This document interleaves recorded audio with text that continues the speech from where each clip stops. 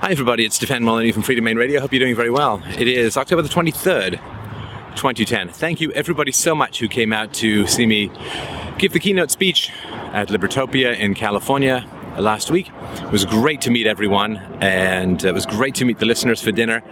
Thank you so much for coming out, and it was great to meet everyone for lunch at the conference on Sunday, and highly recommend that you come out. I'm also going to let you know that myself and a few other philosophers and thinkers will be on a Liberty Cruise November of 2011. You can check it out, fdrurl.com/cruise. So we've heard again from our brilliant 15-year-old. He writes, I grimly acknowledge your tendency not only to thoroughly address an issue, but also to assault it with a frying pan, shoot it in the head, impale it into the ground, quarter and dice it, put it through a meat grinder and roast it over an open fire until it has not only been addressed, but pulled apart and reconstituted into a completely different shape, taste and complexion, and with 50% less fat to boot. I suppose the NAP doesn't apply to concepts. As an objectivist, how do you treat cultural vapidity? Just to correct you, I'm not an objectivist. I have a massive respect for objectivism, and I agree with almost all of objectivism in terms of reality and knowledge. I part ways on ethics and politics. I was a staunch objectivist for 20 years, but I overthrew it with anarchism and with my theory of ethics called universally preferable behavior, available for free on my website. And so I'm not an objectivist, though I have a massive respect for objectivism. And I don't like an ist kind. I mean, I'm a philosopher. There's no such thing as a Darwinist. There's only a biologist. There's only the discipline, not the specific conclusions. And therefore, I think objectivism made a massive mistake in calling itself an ism rather than simply being a discipline called philosophy. So the question came to mind when a friend introduced me to Bumfights. This is a short-lived video craze where a dude filmed homeless people getting into stage fights. In return, these bums received large sums of money, booze, or cigarettes. I was appalled when I heard this, and after watching the videos online, I'm even more troubled. I'm often appalled at these disturbing events in the entertainment culture, and it especially worries me that so many people dismiss it as harmless or even funny. Maybe as a reaction to the stoic puritanism that has dominated American culture. From the 1650s to the 1950s, people are letting loose in a way that is just as destructive as the moral system that they're trying to fight. Let's see, so he says, these issues seem to neither fall under the category of UPB nor APA. That's universally preferable behavior or aesthetically preferable actions. Just in my theory of ethics, universally preferable behavior is don't steal, don't kill, don't rape, and so on, and the proofs are all in the free book. Aesthetically preferable actions are things like be on time and so on, and keep your promises, not things which can be enforced through violence, but which are generally preferable. I have looked, he says, to other objectivist writings to try and find out how this kind of thing could be treated, and nobody really seems to acknowledge the existence of such behaviors.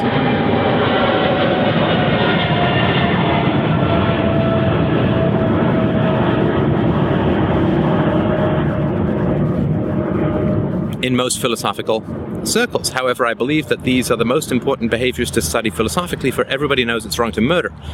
But nobody has a decisive answer for why such things as bum fights are morally repellent. Well, I will take a stab at an answer, which I hope will make some kind of sense to you. Bum fights is part of a general cultural phenomenon which revolves around repetition of child abuse. So let's just take a cliche, right? So elder siblings, if they're in particular kinds of family structures and have particular kinds of personalities, will sometimes devolve into provoking fights among other siblings and getting them into trouble and causing problems and so on. And this can actually become quite abusive. I have a whole podcast series on sibling abuse, which is extraordinarily prevalent within society. Everybody looks at parents and so on, and the parents, of course, are responsible in the end run for the moral tone and civil or uncivil behavior within the family. But this issue of sibling abuse is extraordinarily prevalent, and it shows up, in my opinion or in my argument, in culture as a fear and hatred of corporations. and a belief that the state can save us from corporations. This comes from a fear and hatred of siblings and a belief that that the parents can save us from siblings. The reality, of course, is that the government creates and nurtures pretty nasty aspects of corporations, just as unconsciously parents will often create and nurture destructive aspects of one's siblings. So looking to the state to save us from corporations is looking to the person who's creating the victimization to save us from it. It's the same thing with parents and families. People who experience child abuse have a repetition compulsion. I call it Simon the Boxer. There's more about this in my free book, Real-Time Relationships, The Logic of Love. But there is a repetition compulsion. So if you are continually terrified as a child, then you will, as an adult, continue to seek out situations of stress, anxiety, and terror. The reason for this is that when you're in a situation of overwhelming fear and attack, you can't control the situation. You cannot master the situation. The only thing that you can master is your fear. That's the only thing. Controlling your fear, managing your fear becomes the only thing that you can control in the situation. And human beings are drawn to control their environment. In this case, you can't control an abusive external environment, but you can control your internal reactions.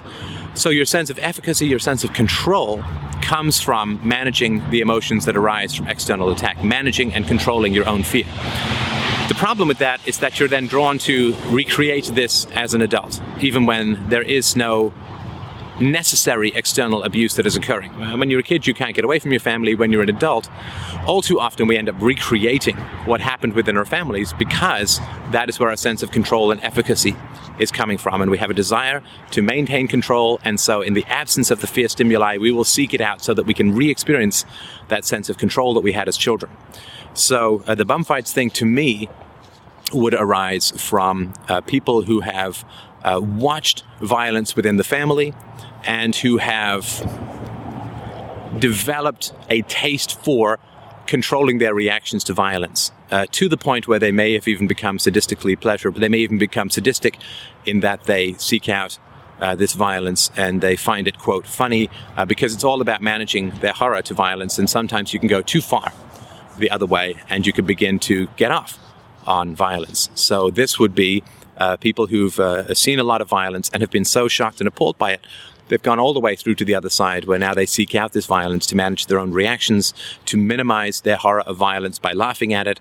And so this, to me, is a repetition of child abuse for people who are watching it. Of course, it is a repetition of child abuse from the people who are victimized by this. And the reason it's morally abhorrent, although there's no direct violence involved, there is trading of cigarettes for fights and so on, it is exploiting prior victims of child abuse rather than giving them the moral clarity and the deep emotional sympathy that they so need. So yes, it is not the initiation of force, but exploiting people who are incredibly susceptible to exploitation as a result of prior child abuse is like taking advantage of somebody who is developmentally handicapped.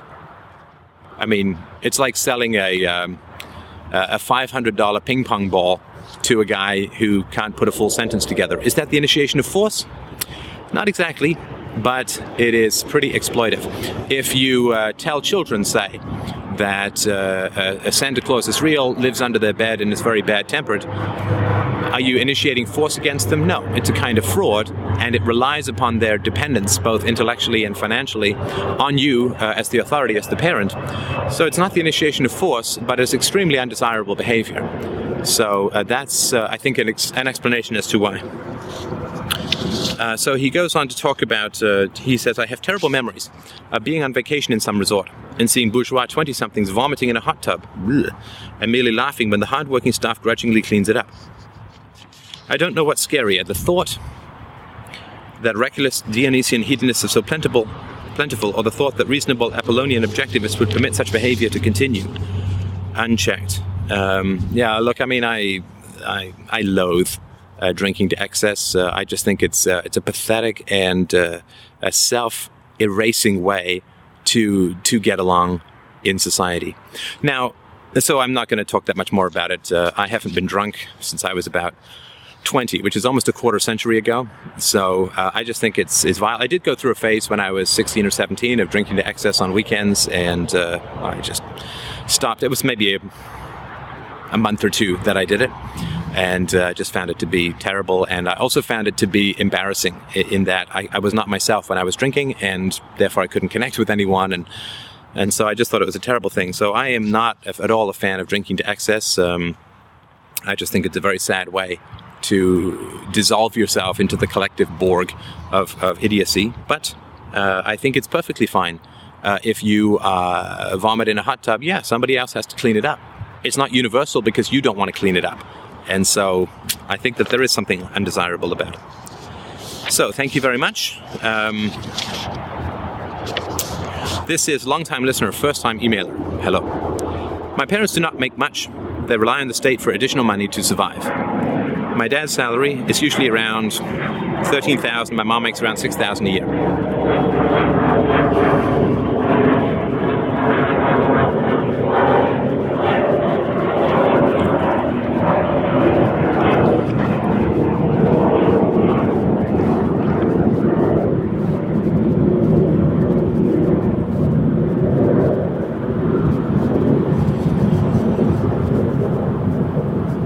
I'm currently living with them and attend college. The reason I attend college is for the money, and I also do plan on getting a part-time job. I need money so I can start my own computer business. Is my position morally justified? Since the government takes the money from me and gives it back due to my economic status, what do you think? Can this be dealt with using UPB? Well, UPB, or ethics in general, it applies to a situation of voluntarism.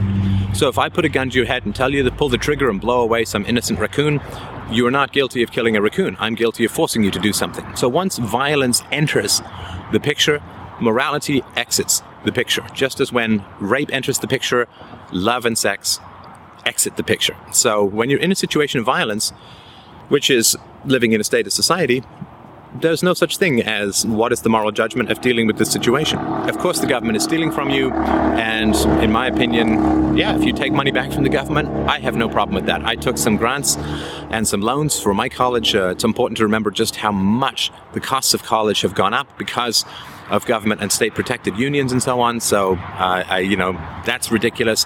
Why is your dad making so little? Because of taxation and regulation and sales taxes and debt. So I think that I would not worry about that. You're in a situation of amorality. I don't think that this means you should become a cop. I think that there is a line still to be drawn.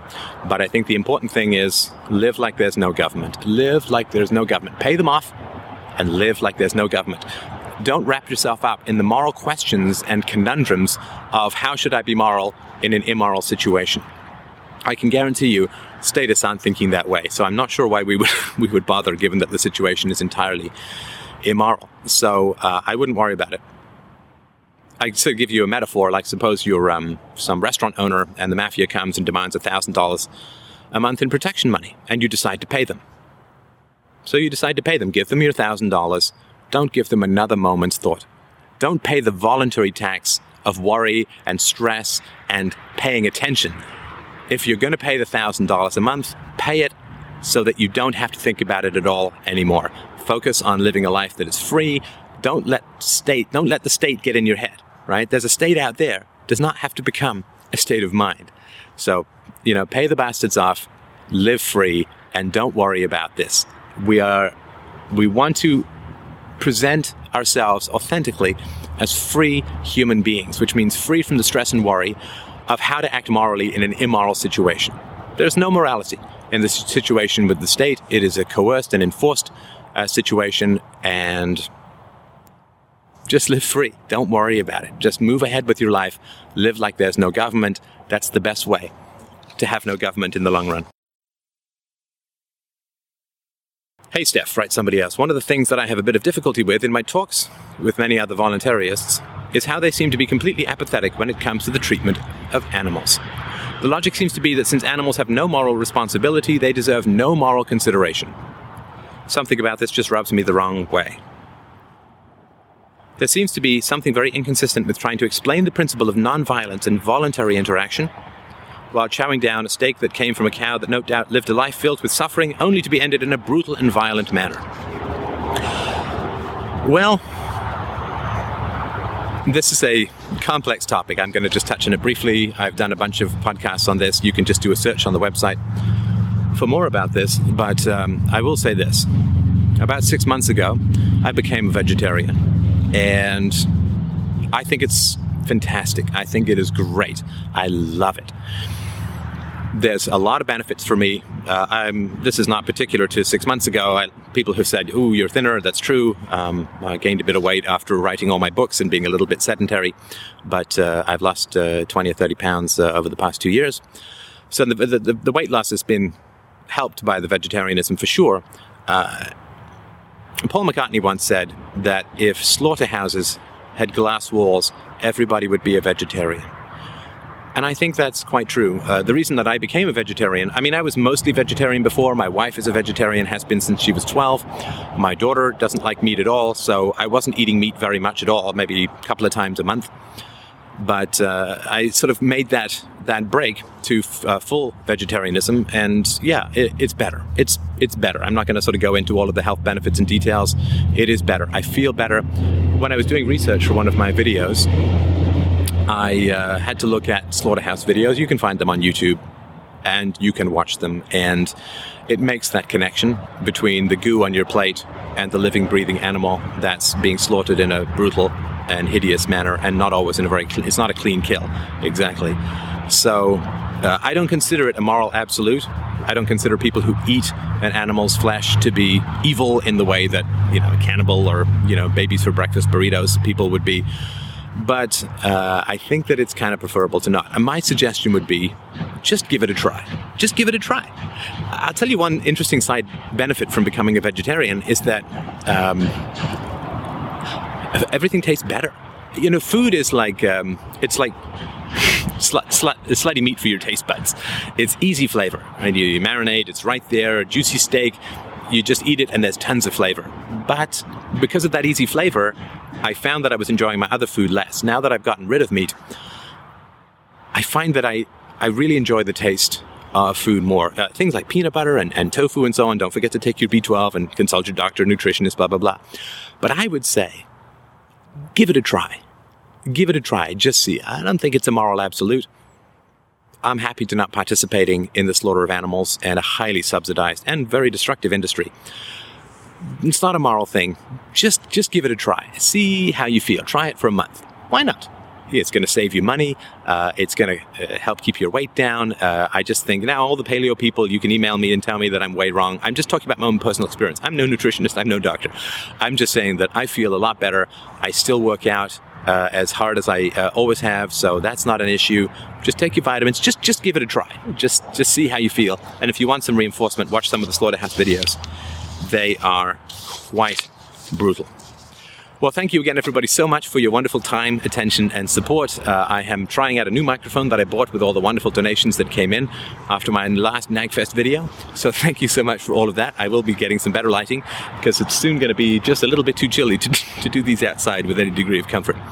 And I look forward to seeing you soon. I'm going to be at the Liberty Festival in Arizona in early December. I'm going to be speaking at the Libertarian Convention here in Canada, November the 6th. And thank you so much for all of your support. Please drop by the website to donate. I hugely appreciate it. I will continue to pour in more money into making these shows even better. Thank you so much for all of your support.